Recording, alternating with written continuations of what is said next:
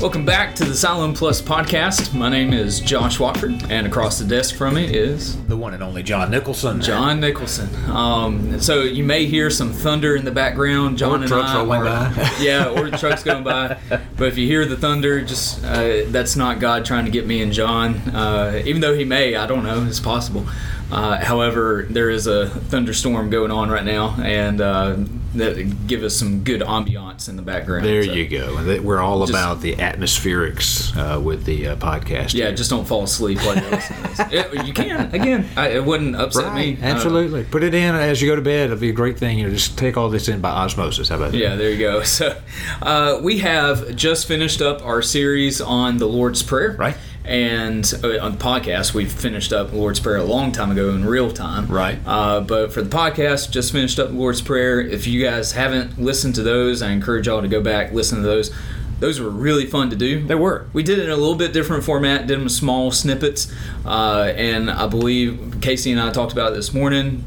By the time y'all are listening to this, you will have already listened to it and know all this even better than I do now. But we're talking about putting it out like 3 a week. So cool. It kind of cover a couple weeks time span. So just go back through those and listen to those. That was just a fun time to listen to your sermons, John, to be impacted by the scripture itself, and then for us to kind of rehash those in the podcast. It's just fun. Yeah, and just, this whole idea with this podcast, it's been, I am so enjoying these conversations with you, because I just enjoy talking with you, Josh. I mean, you're somebody I've always enjoyed our conversations with, but just unpacking and revisiting these things is also kind of helped to reseat them in my own life, my own heart. And so it's just been a lot of fun, and we hope that in some small way, they're a blessing to you as well. Yeah. Thank y'all for listening in. So, finish Lord's Supper. I told you I was going to say it. Lord's Prayer. And now we are moving into the Doxology. Right. And so this is something that we've sang for a while. Right. But I think, as far as I know, it's the first time we've spent any extended time on talking and really picking it apart, understanding where it came from, what it's doing, and the purpose for which we sing it every single Sunday. Yeah, we had a guest with us the first week of the series of sermons, and he said, I've been going to church, for 50 plus years of my life. And he said, that's the first time I've ever heard a sermon about the issue of doxology. Yeah. And so it's something that is scriptural. That was something that we talked about in the context of that first sermon in this series, was that, that there are scriptural doxologies, and where do those come from, and how do we process those?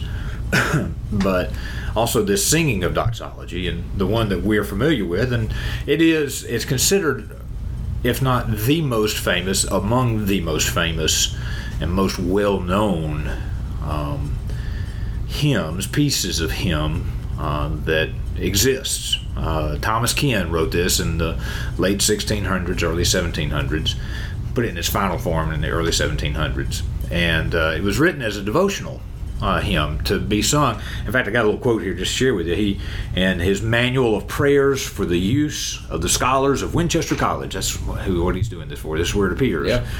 And he says this: be sure to sing the morning and evening hymn in your chamber devoutly, remembering that the psalmist upon happy experience assures you that it is a good thing to tell the loving kindness of the Lord early in the morning and of his truth in the night season.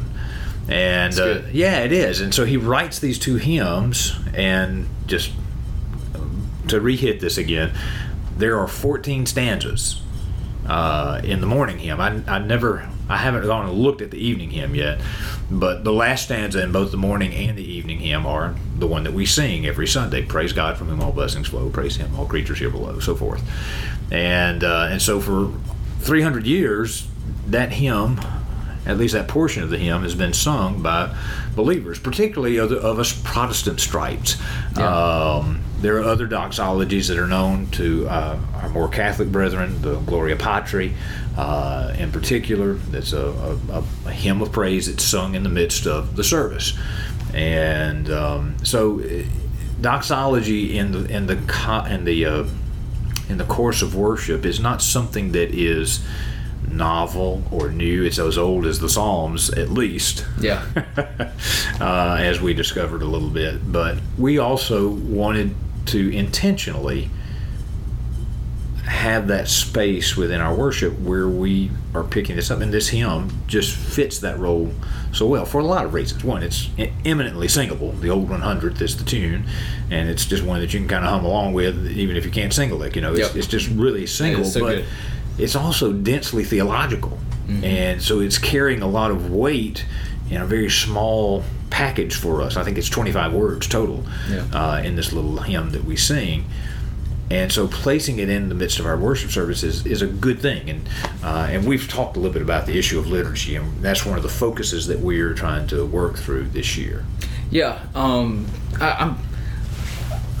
still upset that we haven't sang the entire thing. We'll see about that. I think we can lean into that a little bit. We need to just do it once. At least once. Just to say that we've done it. Yeah. I'm not saying we sing all 14 every single Sunday. Right. But once. We just need to do it. I thought it was really helpful. I don't know if it was the first sermon that you did on it where you showed. I don't know if you showed all. We sang the first 3 stanzas. Yeah. But man, that's good worship. Yeah. Just overall. Yeah. And Thomas Kent, just another, just as another reason to go do your church history stuff. He was no spiritual lightweight. I mean, he stood up to kings, and really some pretty impressive stories there with his interactions with King Charles and William and Mary and so forth. He was a man of deep conviction, and it shows in these hymns that he's writing. Yeah. So it has earned its stripes. It's worth our singing. Yep. So John, why you said it's earned its stripes? It's worth our singing. Why is it worth our singing? Why do we do it? I get every now and then. Sure. Why do we do it every Sunday? Yeah, this again goes to this issue of liturgy, and what is that? That's a big word. So what is liturgy, Josh? Do you want the go ahead. Latin root and the Greek? No. Yeah, you unpack it all, Mr. PhD. Yeah, no. The liturgy just means our routine of worship. Yeah.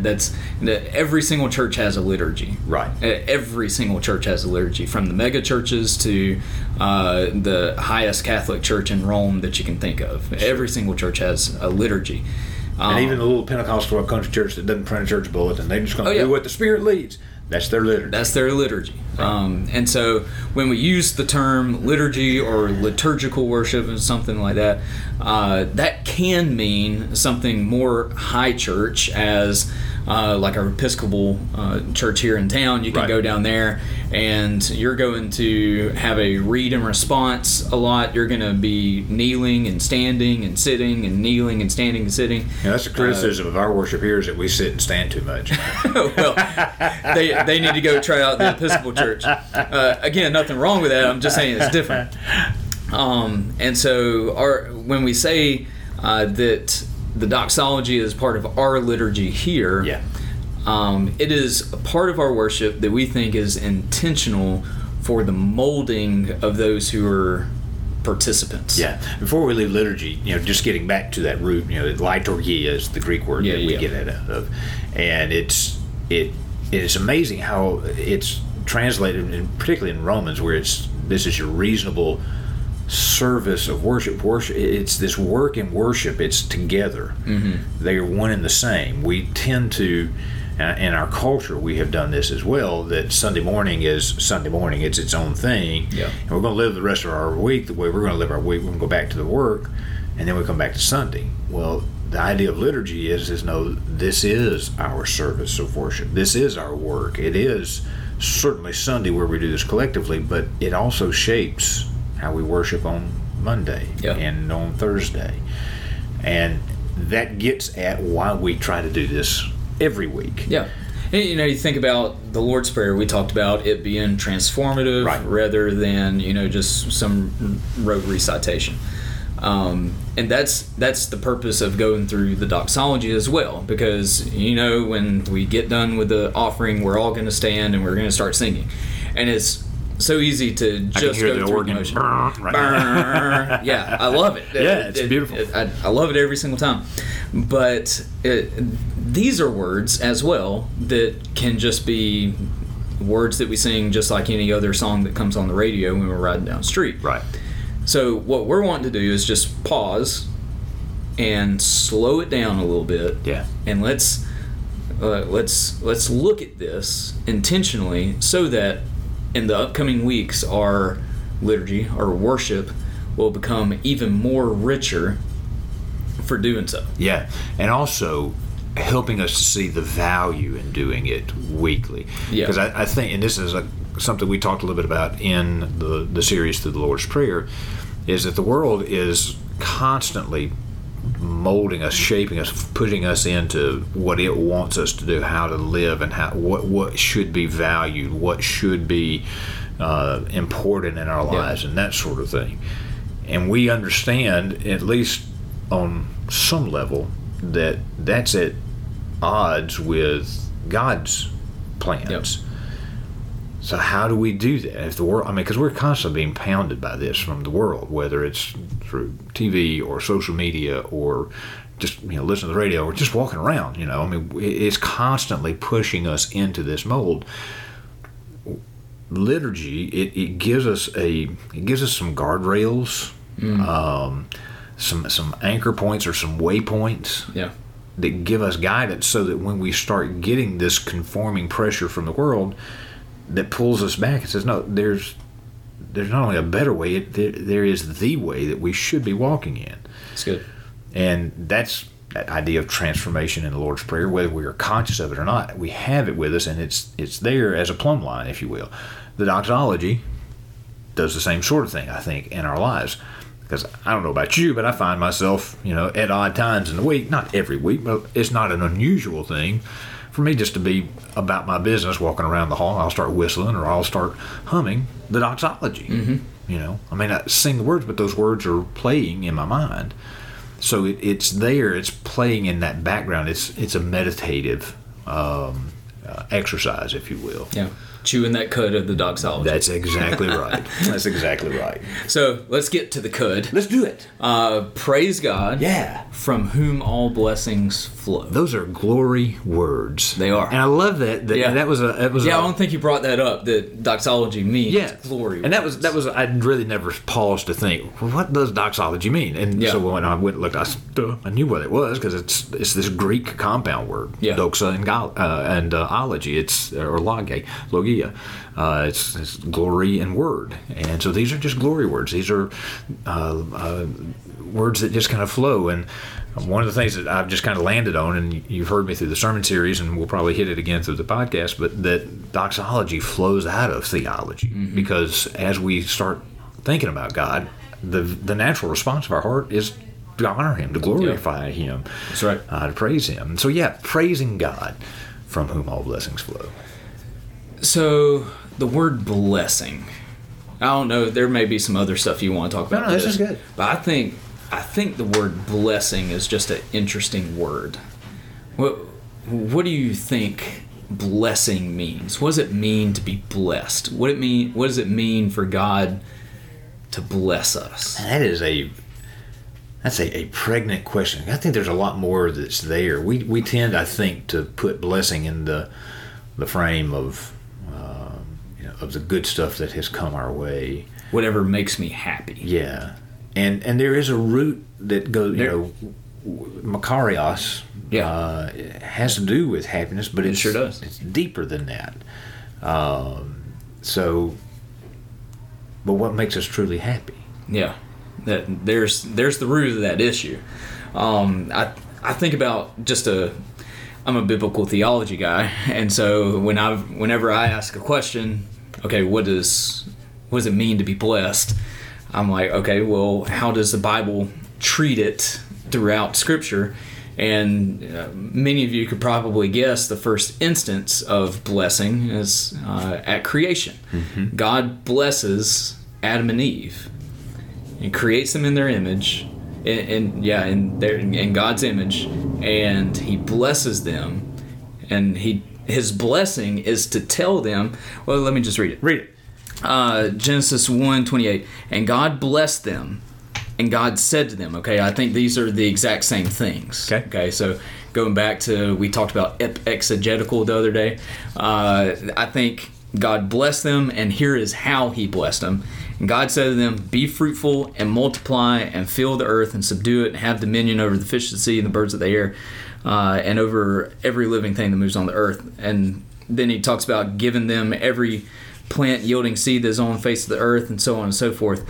And he is showing them what it means to be in the image of God. And he blesses them by giving them this job, so to speak. Now, go function like I function, is what he said, or what he's saying to them. And so he's blessing them by not allowing them, but just showing them how to function as images of him. Yeah. And that's the first blessing that we get. God blesses Adam and Eve by showing them what it means to function as images of God. Wow. And I think you'd have to go back and double check all this. But it seems to be that when someone is blessed, it has to do with this going back to this. Going back to this garden imagery of being blessed there. Yeah, getting back to Eden. That is so much. I mean, because as you were reading that, I'm just thinking about, wow, how far and how shattered we are since the fall. Oh, yeah. Yeah.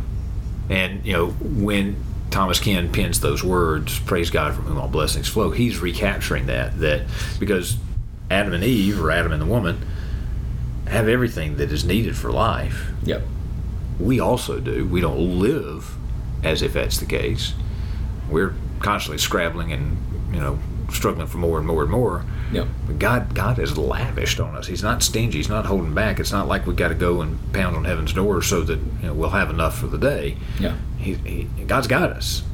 And Thomas Ken is helping us to remember that in this Doxology. And every time we sing it, it's a remembrance of this blessing. Yeah. That's a great insight there. Yeah, and you jump forward to the ending of Deuteronomy, the covenantal blessings there. Everything will go right with you. Right. It's this wholeness. And again, even with that going into the land of milk and honey, this is going to be a place of lavishness that God's not holding back. Yep. And it's all using garden imagery there. And there's so many more instances in between all that. But then, you jump all the way to the Sermon on the Mount. Yeah. And Jesus said, blessed are, he goes down the whole list. The peacemakers, the meek, those who hunger and thirst for righteousness, so on and so forth. Those who are persecuted. Yeah. How are we to function as God's image? And when we're doing that, I believe that's the blessing. Yeah.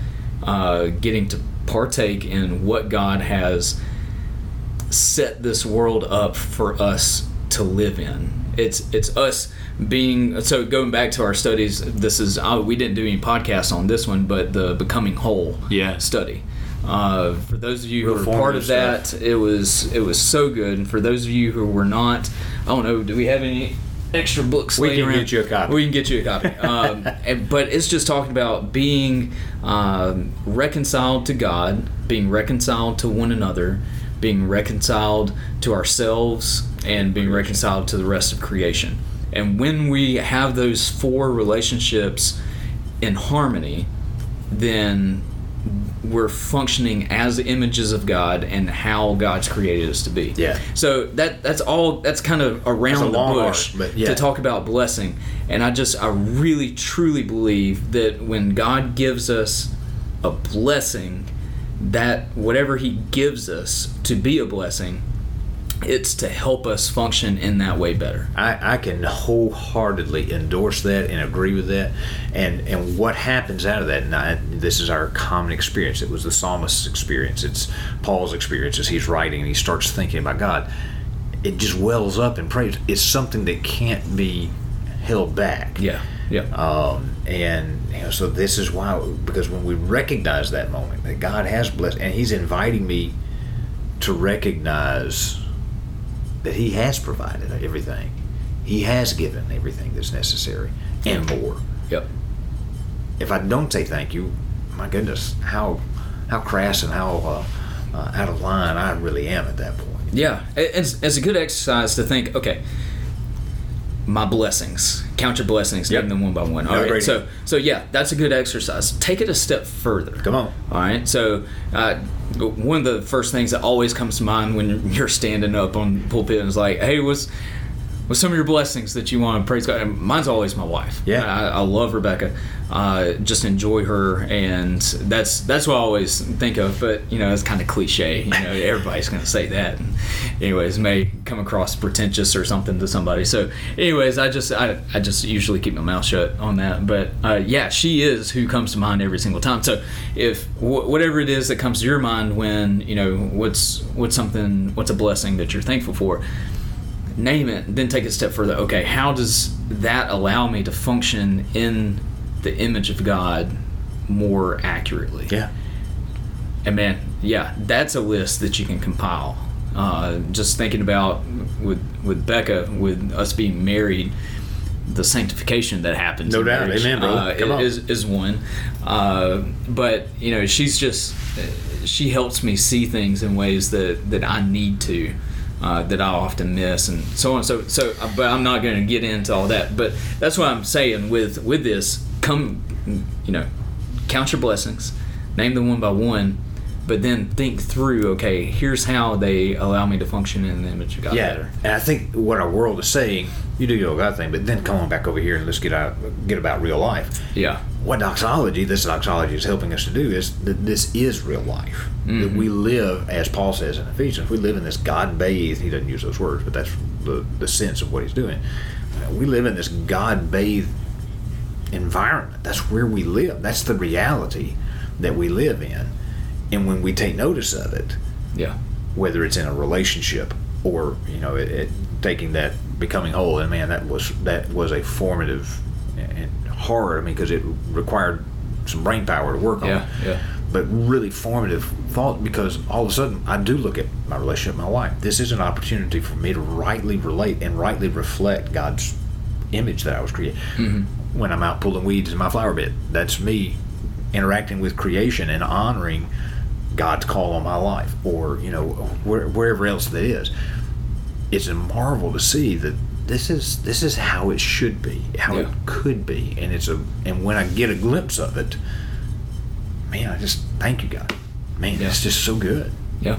And it takes you back to the garden. Absolutely. And the contrast of what this doxology is reminding us of is that it's God from whom all those blessings flow. Mm-hmm. It's not that I'm bringing anything to the table here. Yeah. I'm just thanking him for all that he's pouring out on me. We are of a mindset in our culture, by and large, that you got to go and you got to work harder, faster, longer than anybody else in order to truly succeed. God says, no, I give you everything you need to succeed. Now live and enjoy it. And that is a blessing. Let me ask you this, and let's kind of turn the shade on this a bit, because Jesus does mention in the Beatitudes, blessed are those who are persecuted for my sake. Mm-hmm. How do we see blessing, and how do we praise God in the midst of things that aren't necessarily pleasant? Yeah, my first thing that comes to my mind is Romans 8:28. For all things work together for the good of those who love God and are called according to his purpose.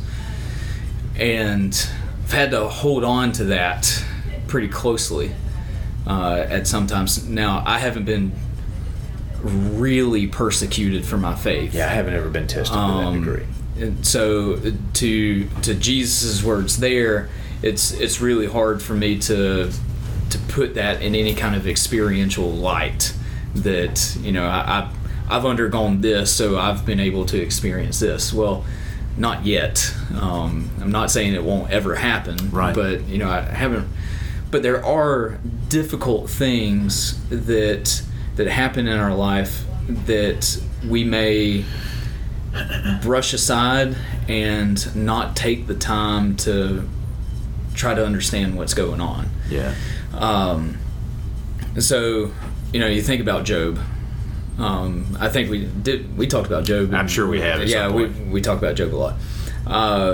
But yeah, the temptation and all that. That was the last time we talked about Job. But Job could have, in his despair, went ahead and listened to his wife and cursed God. Yeah. And cursed God and died. he got pretty close to cursing God a few times. Sure.